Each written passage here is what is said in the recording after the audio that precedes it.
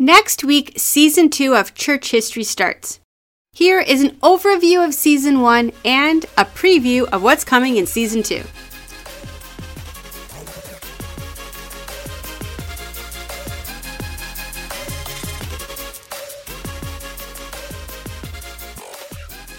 In our last season, we started at the very beginning. Jesus Christ, the foundation of our church. Jesus' death and resurrection gave us salvation, and the Holy Spirit was sent to give the apostles the power to start the church. The apostles set out to do what Jesus told them to do: go into all the world and make disciples. They spread out over Jerusalem, Judea, and then the whole known world at the time. They were met with fierce persecution, but that did not stop them. In fact, their greatest persecutor became a follower of Jesus Christ, Saul, who was changed so completely he even changed his name to Paul, and became an apostle of Jesus Christ. The Roman government turned harshly on the church. Nero set up plays where Christians were crucified, beaten, and stabbed to death. The church continued to thrive, and the apostles wrote letters and books to guide the church.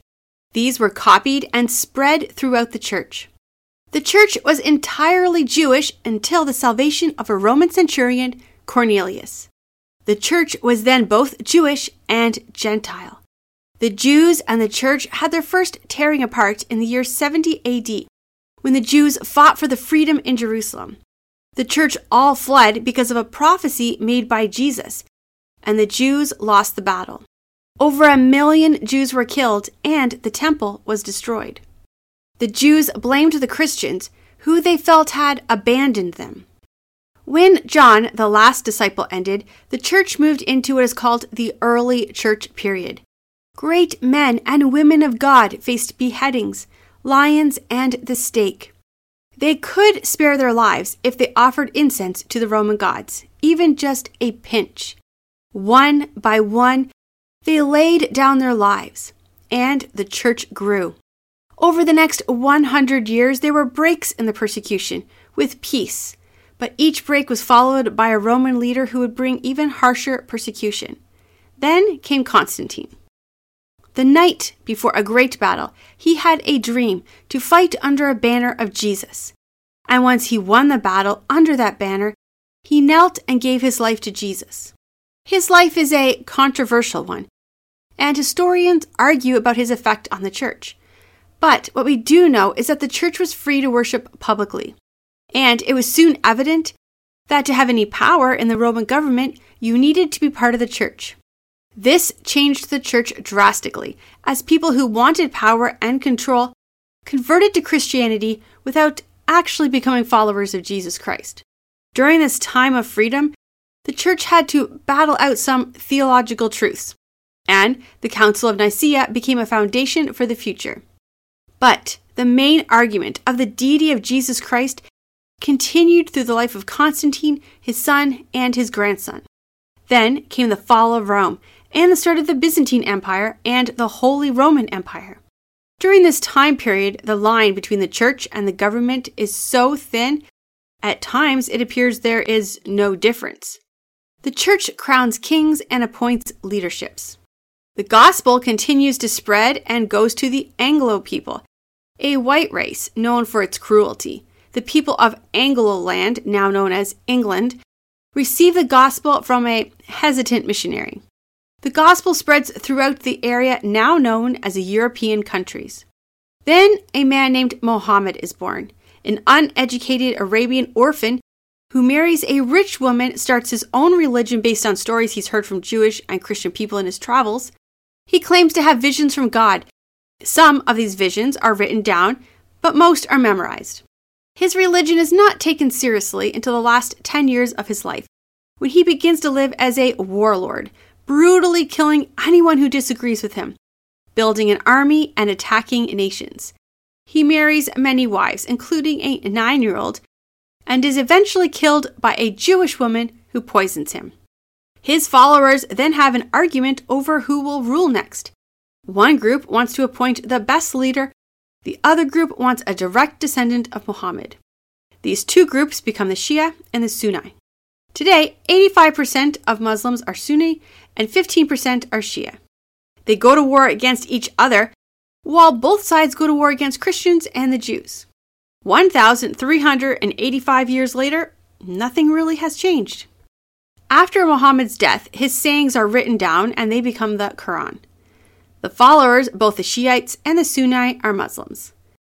Any area conquered by Muslims forces Jews to wear a gold star and Christians to wear a belt.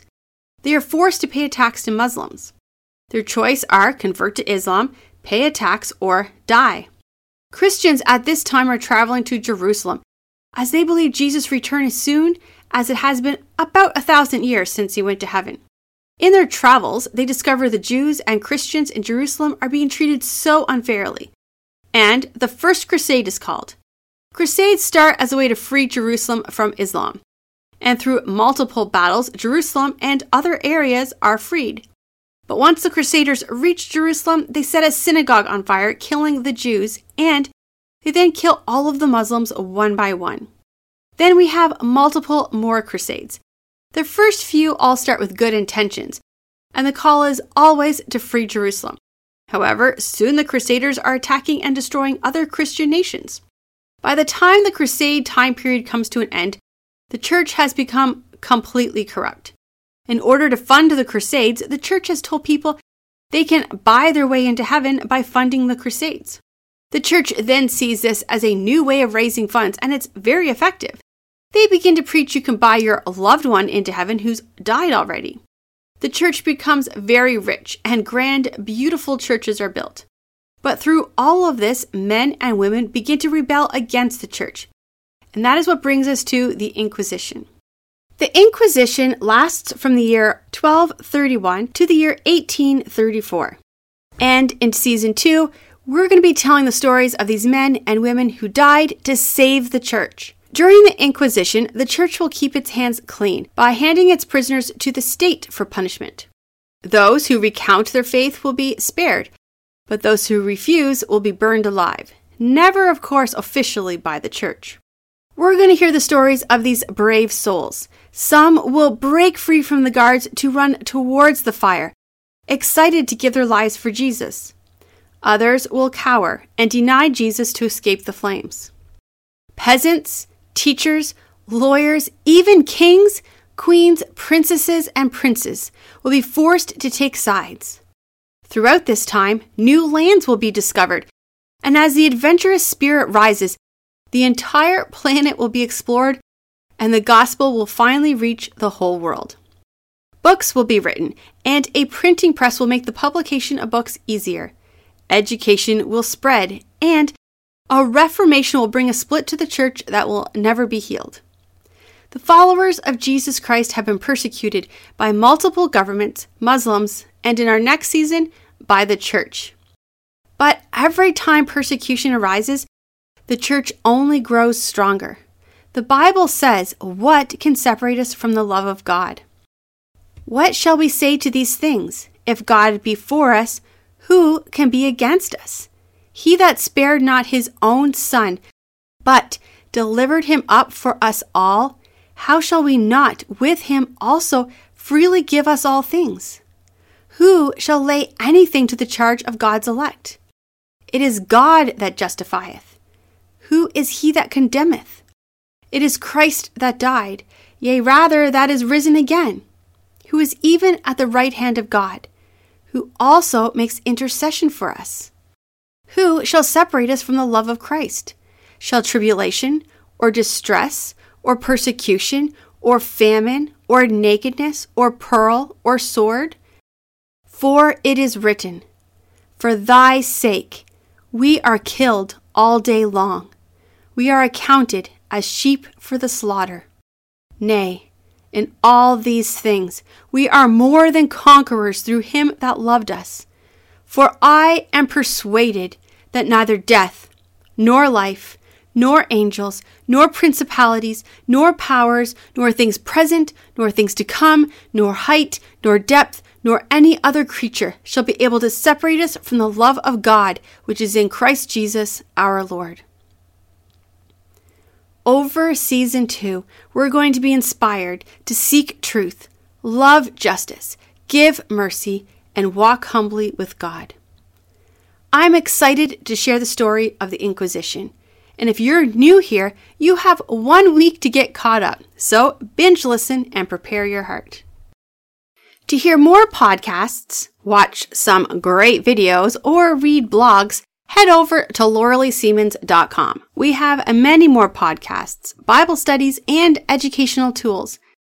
To help keep all these resources free to the public, you can support the podcast by subscribing, sharing, leaving a review, or donating to our donation page. See you next week.